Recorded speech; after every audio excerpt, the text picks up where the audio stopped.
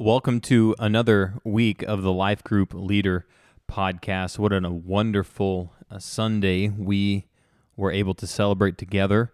Believers' baptism with 10 souls who stepped forward in obedience to believers' baptism.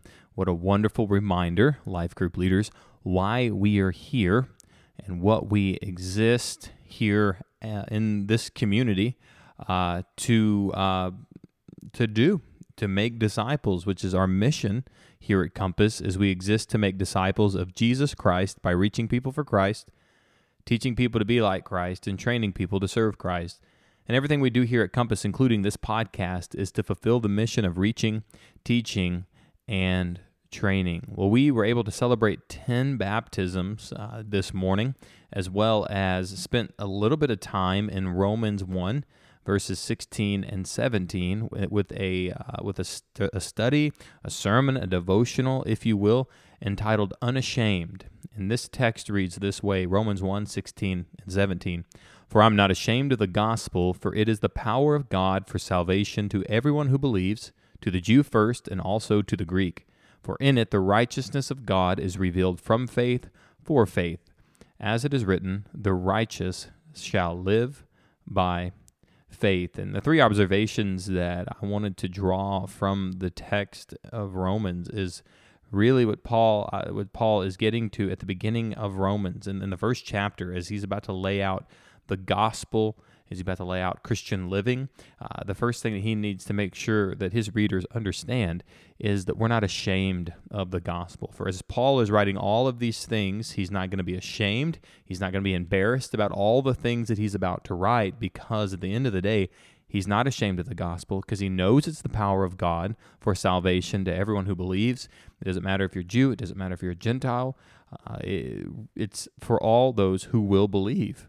And for in this gospel, the righteousness of God is revealed, and those who will receive that by faith, they ought to live according to that gospel. The righteous shall live by faith. And so the three observations that we had you write down were, number one, we need to be unashamed of the Messiah, the person and work of Jesus Christ. We need to understand that he and who he was as the Messiah, as the anointed one, the chosen one, to deliver his people from their sins. We're going to be unashamed of the personhood of Christ, who he is.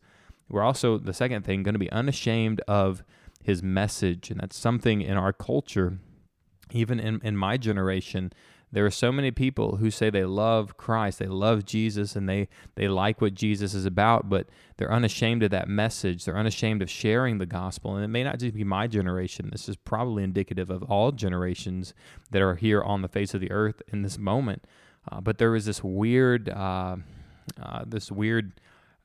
guess, belief that I can be unashamed of Christ, and I can say I love Jesus, but not love his message. And really, we have to understand that the message of Christ, like what he stood for, is who he was. When he says, I am the Son of God, I am the way, I'm the door, no one comes to the Father except for through me, that exclusive message was just defining who he was. And he recognizes, even as he continues to preach, we should recognize that the exclusivity of that even includes that judgment that is to come, and that's all because of who he is. And so that message is inextricably linked to the Messiah, the person of Christ. And so not only are we going to be unashamed of the Messiah, but we're going to be unashamed of the message. And thirdly and finally, we're going to be unashamed of the mission. And I think as we go, these successively get more difficult to apply in our lives, at least moving from a verbal affirmation of the realities to a practical application of them. Like, it's one thing to say, yes, I align with Jesus, I love Jesus. Now, when we understand the fullness of what that means, and what I mean by fullness, I mean we're not just going to give an assent to a tacit connection with Christ. We're going to actually live out what we're saying. If I'm unashamed of the Messiah, then obviously the next step is that I'm going to be about the message. And if I'm going to be about the message, that automatically puts me right square in the middle of the mission of the gospel of Jesus Christ.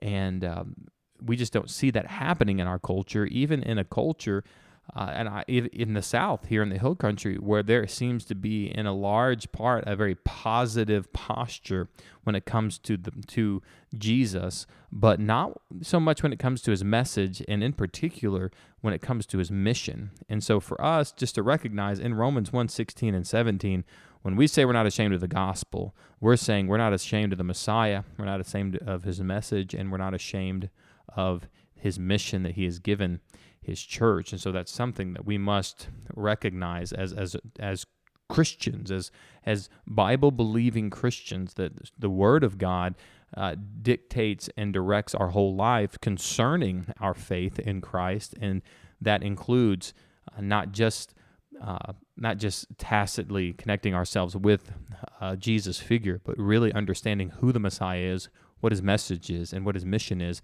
and how that now is ours. That's our mission, and it's the message that we proclaim for people to be reconciled, that we implore people on behalf of Christ to be reconciled to God. And so as life group leaders, it's going to be really important for you guys to drive that message home in your application questions this week. I think these application questions, although the sermon was very short, there's a lot packed into these questions that you guys can spend quite a bit of time addressing practically. I think question number 2, which we're going to read Mark 8:34 through 38, which is that text that we read on this Sunday morning, talking about denying ourselves, taking up our cross, following Christ. And that idea there in verse 38 of whoever is ashamed of me and my words in this adulterous and sinful generation, of him will the Son of Man also be ashamed when he comes in the glory of his Father with his holy angels. And you're going to read that, and you're going to ask this question. When did you realize, those who are answering this question, when did you realize that being ashamed of Jesus came with real consequences to your social, your professional, and your relational life? Like, wow, what a great question to start out with, to think about that and ask yourselves, there is a cost associated with following Christ when it comes to the areas of my life. And that follow-up question, 2A, is what does being unashamed of Jesus look like practically for you this week? So we go from saying, hey, when did you recognize there's consequences tied to following the Messiah, believing his message, and being a part of his mission? When did you recognize there were consequences associated with that? And then this week, what does it look like for us to practically be unashamed of Christ? For instance, what decisions am I going to make because I'm unashamed? Like, what should change on my schedule, my calendar this week because I'm unashamed of Christ? What should my conversations look like as I'm living unashamed of Jesus this week? Like, what does that look like for me this week practically? And then question number 3, you're going to read 1 Thessalonians 2:13, and then the main text of the week, Romans 1:16 and 17. How can you be tempted in our day to downplay the critical position the gospel message should have in your daily schedule? So I think really focusing in on the implication of this text of saying we're either going to be in one or two places here. I'm either going to be one of those people who I live my whole life the way I want to, and then if there's a chance, if there's just a glaring opportunity, and if I have an extra moment in my week, I'm going to share the gospel. I'm going to make sure the gospel is center in my life in that one moment. If I have the opportunity, if I have time, really the ifs are the big word there, if, versus here's the centrality of the gospel message in my life, and everything else is in submission to the gospel.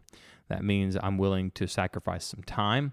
I'm willing to sacrifice my own fleshly desires, my own appetite for doing other things, because the gospel message is going to take center, and I'm willing to deny myself so that I can be unashamed of the mission of making disciples. And so I just really think these questions are going to be very practical. They're not going to be super difficult questions, but don't let the simplicity of these questions cause you to believe that they are easy questions. Many simple things are difficult, and so it takes time, and it's necessary time for us to be helping our people walk through how to apply these questions to our life every day.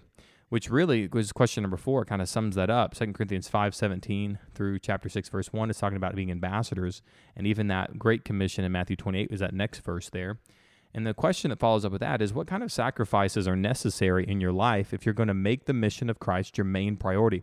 We know that if we're going to align ourselves with Christ, his message, and his mission, there are going to be sacrifices that are necessary in my life to make this mission my main priority, particularly if it isn't my main priority. And all of us on a regular basis have to make sacrifices for the mission of Christ, but really flesh out what are some necessary sacrifices in our life if we're going to be about the mission of Jesus Christ. I'm really praying for you this week as life group leaders and apprentice leaders to think about how fruitful this message and these baptisms can be in your life groups, which I don't want to skip out on that part too of thinking about your life group talking about the baptisms. I want you, and I hope you do. It's kind of wound up there in question number 1 of talking about the powerful baptism testimonies we heard this week. And talk about how those have impacted us and how they encouraged us or convicted us or exhorted us. So spend time in your group. Make sure you're talking about those baptism services or the baptism service as well. And life group leaders, for you, if you're looking for some good resources on baptism, I have 2 books that I think could be helpful for you. One is the one we hand out to everybody who gets baptized at our church, and it is the Baptism, the Believer's First Obedience by Larry Dyer. It's actually one of my favorite books I've ever read on baptism because it's so clear, it's simple, and it gets to the point without being so brief that it's hard to really put your thumb on what he's talking about. Instead, it really talks about the different kinds of baptisms we see in Scripture, the baptism of repentance that we see John the Baptist giving and delivering. The baptism of Jesus was altogether different, right, of him associating with sinful humanity.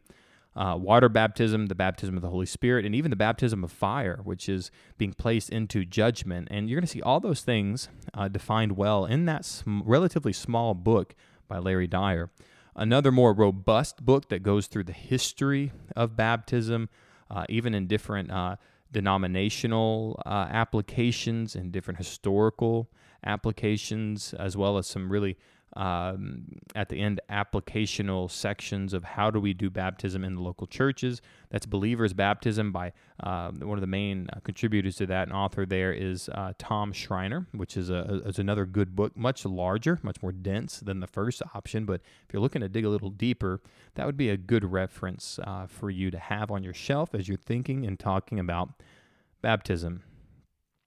All right, life group leaders, I hope that was helpful just to get your mind thinking rightly about your application questions, the work and job that you have as a life group leader this week to be guiding your people. And remember, we want our people to be applicators, not just commentators. So what we do, it's funny and a little bit ironic that we want people to quit making things about themselves because that just is not what the Christian life is about. But when it does come to applying the word, we want to hear people saying, I, me. When people are answering these questions, they should be answering them in the posture of I and me, that first person context. Because that's really where we get to the heart of things is what am I going to do? How does this change my life this week? And so help your group, maybe remind them of that, to be applicators and not just commentators of the text. All right, life group leaders, we have a few announcements. We have our women's breakfast coming up on October the 28th from 9 a.m. to 11 a.m. We're excited to, again, have our women gather together in October. And then really even getting ready for the end of this year, we have our major women's event, our Christmas coffee. Really looking forward to that in December. But be praying for our women's ministry as our women begin getting together and discipling one another, fulfilling those one another's as women do. I think of texts like Titus 2 and how important that is for our women to be investing in one another.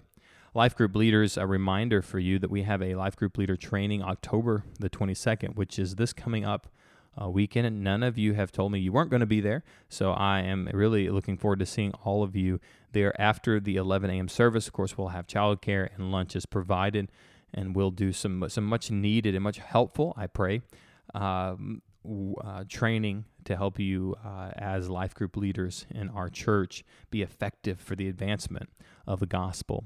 We have our final Exploring Compass this coming up in November, in our final Exploring Compass of 2023. And so we have quite a few people signed up, but we want to push that and make sure everybody who needs to be a part of Exploring Compass will be.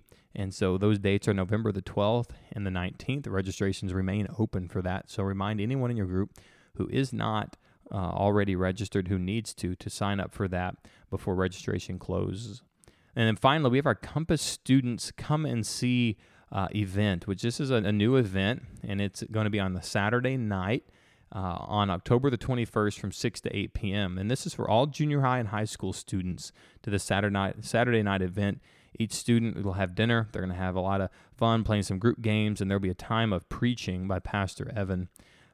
And we want to encourage all the students to bring others along with them so they can learn about God, which is the topic, God, the creator of the universe, of that night. And really, this is a wonderful outreach opportunity for our teens. It's an opportunity for them to invite their friends, big outreach evening. That's why we're doing it on a Saturday night. Just a great opportunity to be reaching this next generation. And we're praying that would be a fruitful event. So be praying for that. And as a life group leader, announce that to your group and get them excited about reaching this next generation. All right, life group leaders, I love you guys dearly. I'm so thankful to be arm in arm in this work of ministry with you guys, and just pray that we would lead well this week until we meet again. We'll see you guys soon.